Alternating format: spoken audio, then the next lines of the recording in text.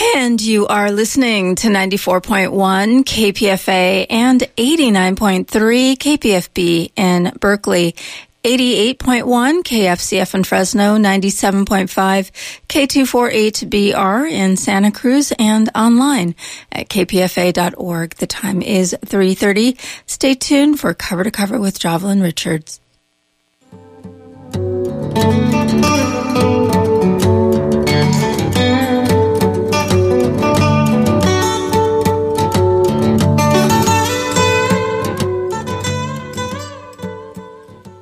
Welcome to Cover to Cover. I'm your host at Jovelyn's Bistro. It feels good to be with you. Happy Wednesday afternoon. Wonderful weather, wonderful you, and wonderful guests today. Before I get into my guests, and I actually am bringing you two guests that's quite lovely that I really hope impacts all of our lives. And then there's a giveaway along with this here, so that's the good news. So here we go with the announcement. This weekend, Afro Solo Arts Festival, the 24th festival that's run by Thomas Simpson. I was going to have a guest on, but we haven't been able to get hold of her today. So we'll see. She's going to be performing at Afro Solo, and that's going on. The festival is going on October 18th to the 21st, and it's the 24th festival. And anyone who's familiar with the festival, Thomas, who's a director of the festival, has brought incredible acts over the 24 years. And program one this year is Courage Under Fire, the story of Elroy, that's written and performed by Thomas Robert Simpson. And then there's program 2, Black Voices Performance Series, Our Days Have Come, One Day Has Come, and that's featuring Nina Causey, Marshall Giroux, Ayodele Nzanga, who was going to be on today's show, but we can't get hold of her, Catherine Seaborn, and Thomas Robert Simpson, all perform on each date of the show. And so for information, go to afrosolo.org.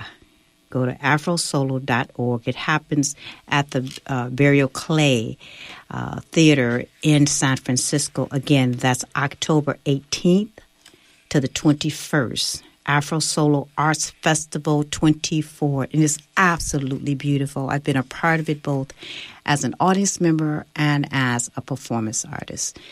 Absolutely. And so right now, I'm going to be bringing you an anthology called Still in the City, Creating Peace of Mind in the Midst of Urban Chaos. And in the studio with me is Eve Decker, who is a part of this anthology. Eve is a graduate of UC Berkeley and the Community Dharma leader and Path of Engagement programs at Spirit Rock Meditation Center. She is also an accomplished songwriter and musician. Eve teaches classes on loving kindness for self, transforming judgmental mind, mindfulness, and heart practices. She also worked with families at Spirit Rock and in the East Bay. And the editor of Still in the City is edited by Angela Dews. Began a mindfulness practice in 1996 on retreat from politics, journalism, and government.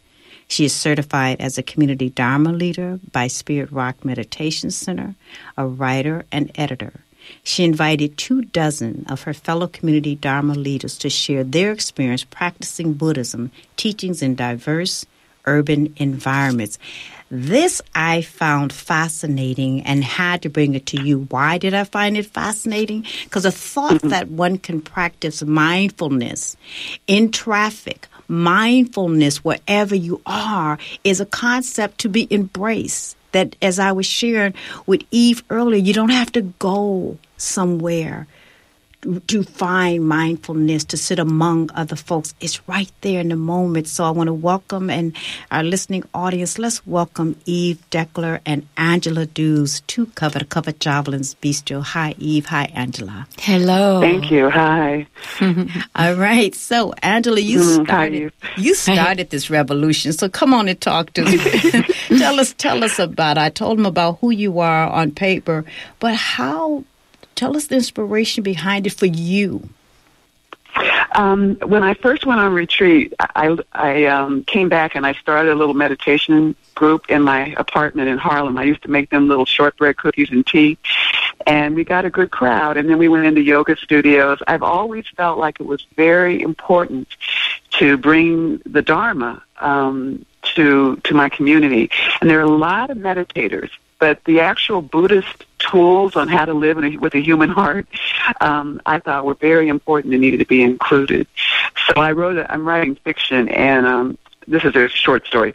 I tried to pitch it to an agent, and it's a murder mystery. She killed a bad guy, the hero, and she's very upset.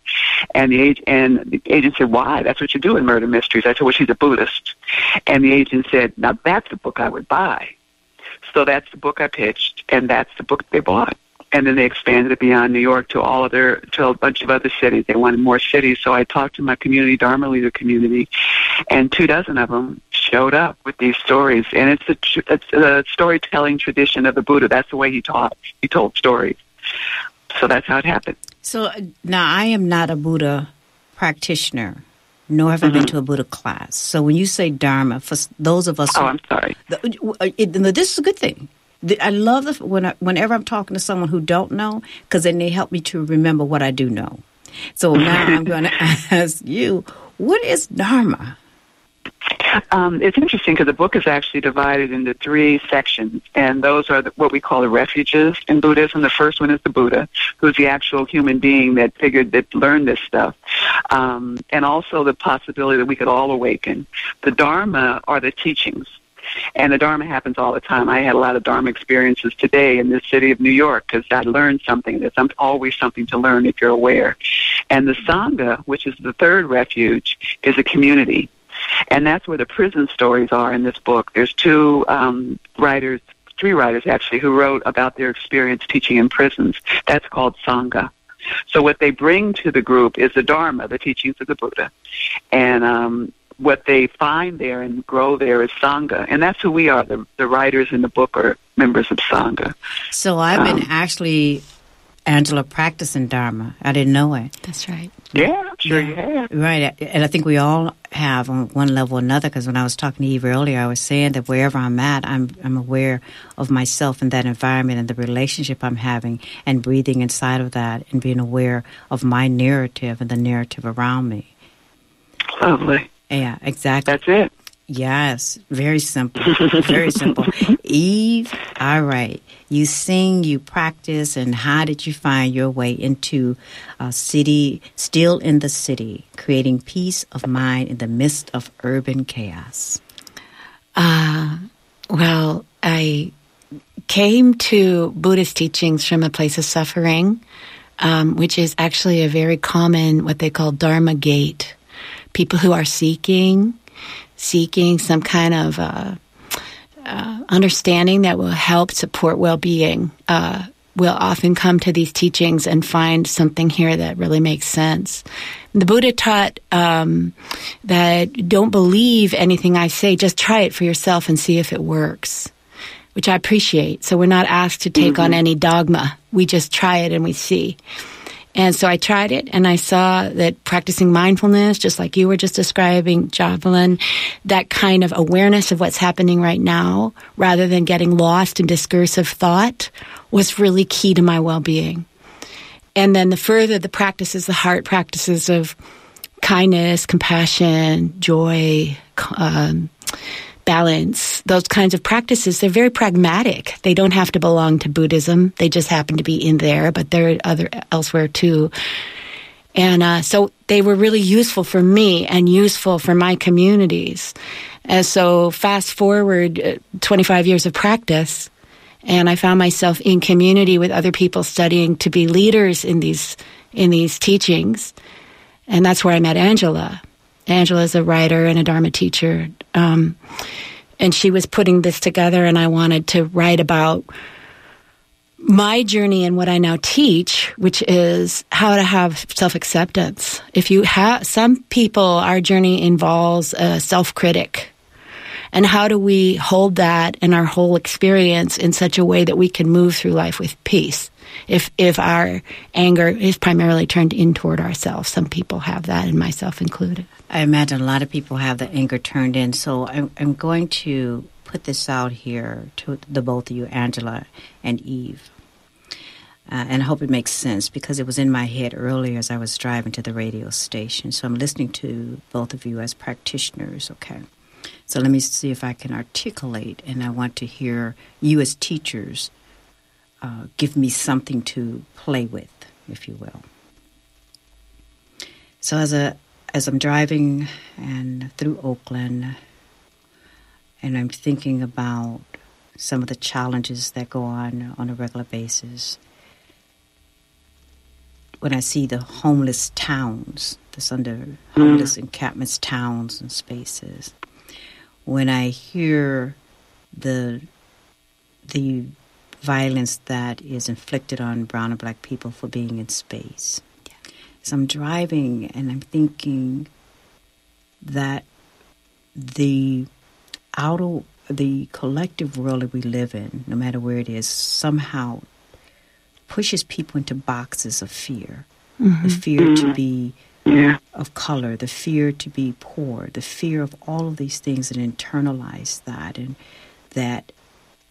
And then it dawned on me that part of the spiritual journey may be to walk out of that box, to walk away. What happens? Just to walk away. Not trying to figure out what is going to happen, but how do we walk away from that box in which people identify us? They say you're female, you're black, or you're all this stuff. And that's a box, check off. What happens if you leave the box? How would you, as practitioners, assist one of getting out of that box? That you can walk away from the box in which you're living in or were given if it doesn't serve your spiritual being. What's your thought? What's your thought? Eve, you want to try it? Sure. And or why don't you start, Angela, if you want to? Okay. I think, it's one of the basic teachings that the Buddha discovered and taught was about the fact that no self, no permanent self exists.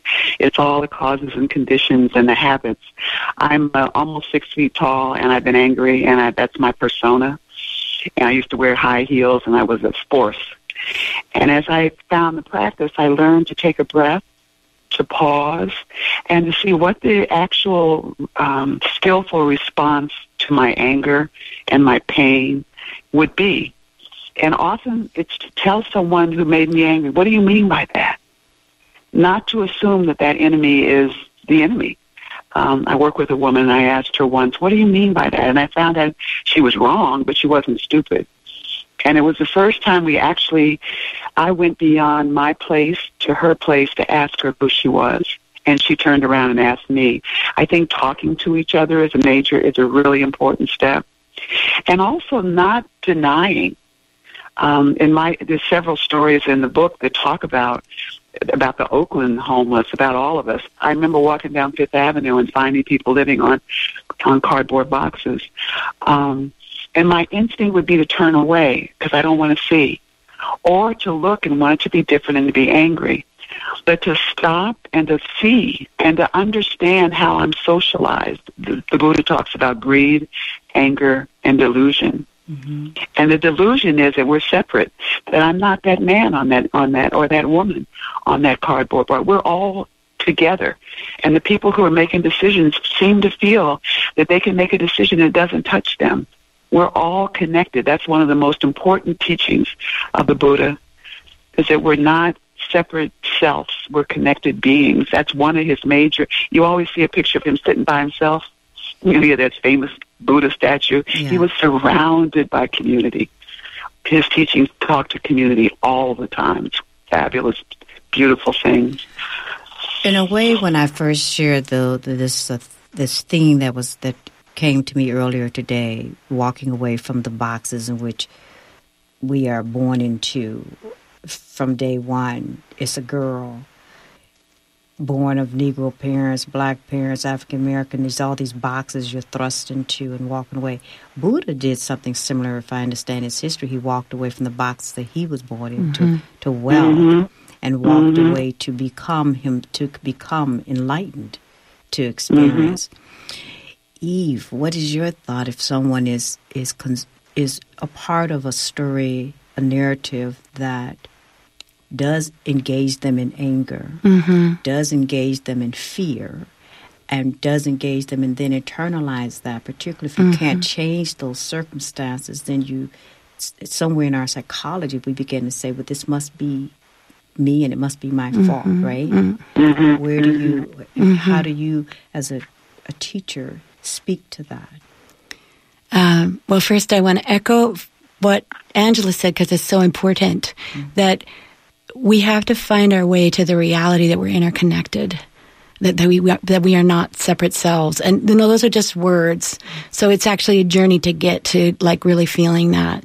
But and the journey involves, one piece of it involves learning practices, and these are very learnable skills that allow us to disidentify from our thoughts.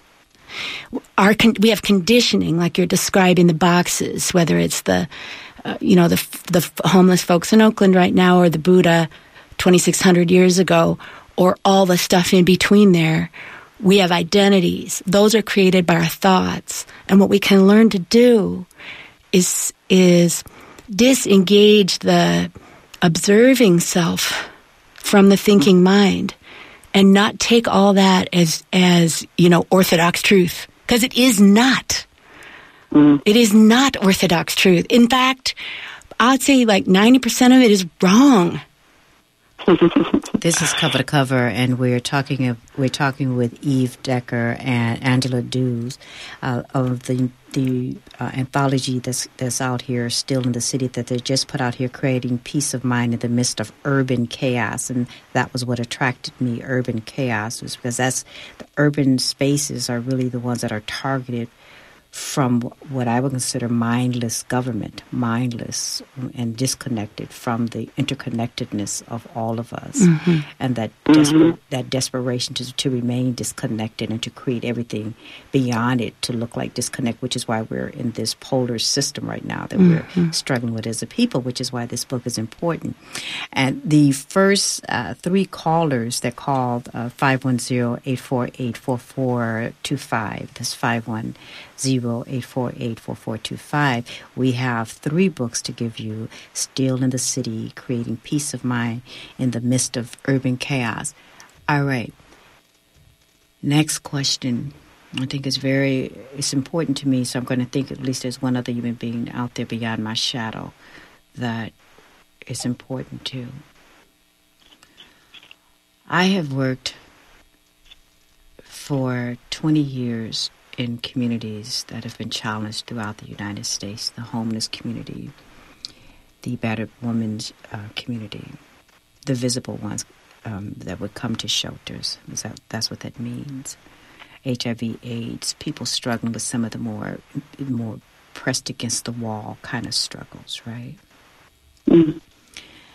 And I facilitated groups. And because I had the space to sit with them, I could explain what the two of you are sharing with us. But most of the folks that I knew was trying to get from point A to point A, right? Just point A to point A. Not point B, point A to point A. Just be recognized, at least I'm at point A. At least I'm able to hold my baby. Right? At least I've been through 6 years of addiction. I'm in recovery. I can hold my child. That's point A. Oh, yeah. I can't get to point B. How can this book, these stories, reach them in a place of understanding in point A? Right? That they, just point A. Like, I can put my arms around my child, and I could do that now, right? How can this book do that? And I ask that question because I've always promised the families I've worked with some kind of way, you're going to know how profoundly incredible you are. Yes. Yes. How profoundly incredible you are. And you're going to know that this was never about you. Mm-mm. It was about the dysfunction of a system. Mm-hmm. And you happen to be the raindrop that someone tried to capture and they cannot. Mm-hmm. Right? How can this still in the city reach them? As teachers, what would you do? When this book, they would maybe sit down just to sit something on top of, right? Because they don't have maybe some popcorn because they don't have a plate today. Mm-hmm. How does that magic happen? I'm listening. I think very quickly, because I think that the very important thing for me is the recognition. People have read these stories and says, "Oh yeah, I feel like that. I recognize that," and that's what happened to me when I started to practice. I started to practice and found the Buddha talked about how hard it is to have a human heart. And ways to live with this human heart, and not to protect it, because our instinct, once we know it and open it, is to protect it, to shut it down, to make sure that you can't hurt me or you can't take what I want. But to open, to allow myself to open to the feelings. We had a retreat in New York, a day in the city, and we walked in the street, and it was noisy, and some of the monks who were with us said, "How do you practice in these crowds?" And our answer was, each crowd is made up of single beings, and we love each one. And that's really, really important. And how can you not practice? Like, I mean, I'm aware. Exactly. How can you not practice? Not meaning like I got to do this because I got to get through the crowd, but how can you not be aware of all that wonderfulness that's happening and that human story that's unfolding, and to breathe inside of that and to feel the aliveness of everything? So, when you said read this to somebody, for those that they're not thinking about becoming a Buddhist or a Catholic or Protestant, etc., which I would be one of those today. I think you said something, Angela, that's really important. It's not even about what you're going to sign up for, but about reading the stories and finding yourself in the stories and go, because I've had many people tell me, Jovelyn, you practice Buddhism on a regular, and I'm like, okay. Thank you, Mom and Daddy. So, Eve, read us something that you wrote. What is the name of your chapter, and what was your inspiration to contribute? And before I forget, I want to say to the listening audience, because I think this is so important, I've invited Angela and Eve to come back on the air the fifth Wednesday, and I don't know the date, but whatever the fifth Wednesday, they'll be on the end of the month with me again at this time, and maybe they'll have someone else join us, but we're going to spend another half hour unpackaging, if you will, these wonderful ways in which we can be present, which we can even begin to ask ourselves if we have the kind of, are you two calling it a loving heart? Sure. Is it loving? Sure, it's a wonderful word. What's the other word? Wonderful description. Yeah, a loving heart, because I think we need to really talk about having a heart in the first place, honoring that we have a heart. Yeah. And finding kindness not only for everyone else, but first for yourself. Yes. When I meditate now, I sometimes say, this is how kindness feels. Only for that moment. It's so important and so rare. Not rare to say it out loud. We're going to do that. We're going to do some of that. I think we're going to play on the air and have people do some loving yourself moments. Beautiful. And then we're going to open the phone lines on the fifth Wednesday of this month coming up. Do you want to read something? What was the name of your chapter? So my chapter is called Good Enough, Loving Kindness for Self. And before I read, I just want to say that this book is incredible. It's not only that people can recognize themselves, but it's also, as we read, we can recognize new portals into our own wisdom here. And you don't have to be a Buddhist. There were great teachings 2,600 years ago, but these people who are writing here, like, there's so much good insight here in this book. So I just want to say it's a great book. I was going through it, and it is a great book. And what I like about it is reaching out to people that are in urban spaces, because here's the thing I know to be true. Them same folks we have a hard time looking at are absolutely brilliant. And I'm like way into people. Yes. I am so into people hugging their brilliance. Yes. And putting their brilliance out there. It's like, what? Yes. What? When people realize they're brilliant, like, what? Like, I may be standing here without a zip code, or I'm not belly hungry, but check out this brilliance. That's right. Absolutely. We just got to look at them. But they got to look at them first selves, and this book is going to help them. Mm-hmm. All right. Okay, so just a little bit here. So this is at the end of my chapter. I say, I see with a heart of compassion that we're pretty much at the mercy of our conditioning, believing what we think and thinking what we've learned or assumed, until we've developed practices that counter the conditioning. And that's what we're talking about, getting out of the box. Right?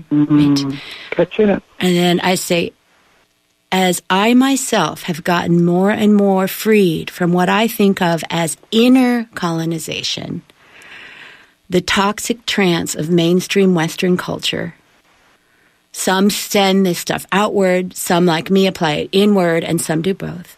I've identified several key practices from Buddhism that support long-term freedom from self-directed hatred.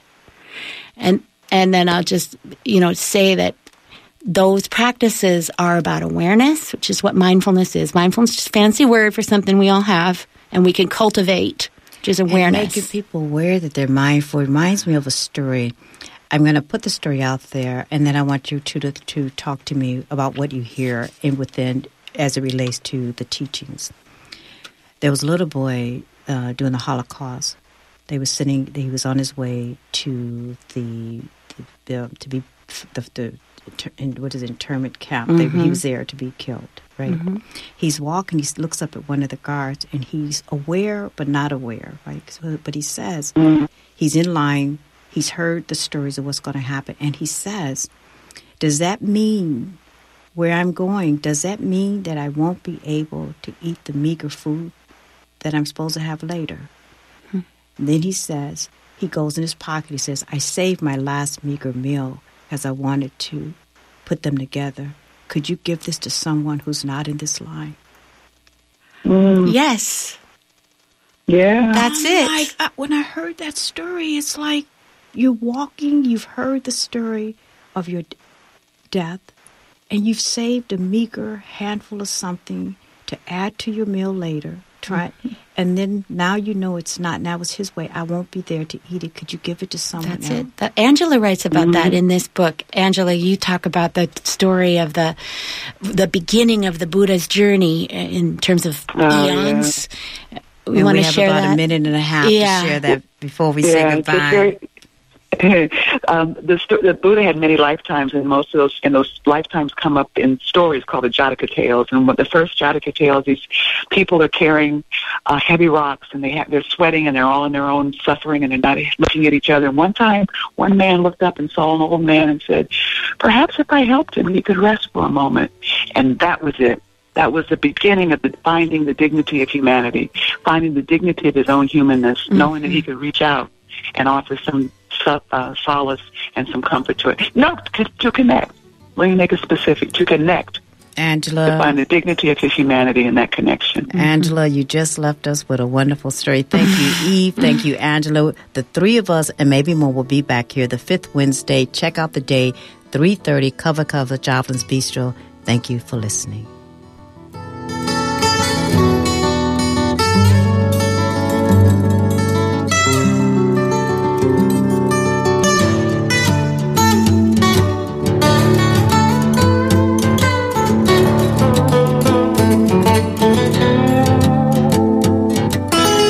Think about Alice Walker, prolific writer, global activist. Whether she's urging us to preserve this vexed paradise or to simply stay conscious of the importance of beauty, Alice is always encouraging us to honor the divine in each of our souls.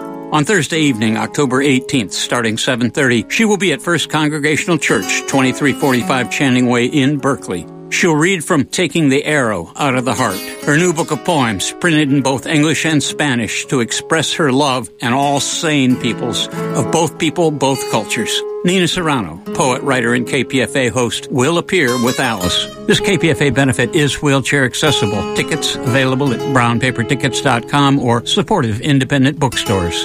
Treat your inner self. Hear Alice Walker with Nina Serrano, October 18th. KPFA, KPFB in Berkeley, 88.1 KFCF in Fresno, and online at kpfa.org. And the time is 4 p.m. Stay tuned next for Hard Knock Radio. 1, 2, 3.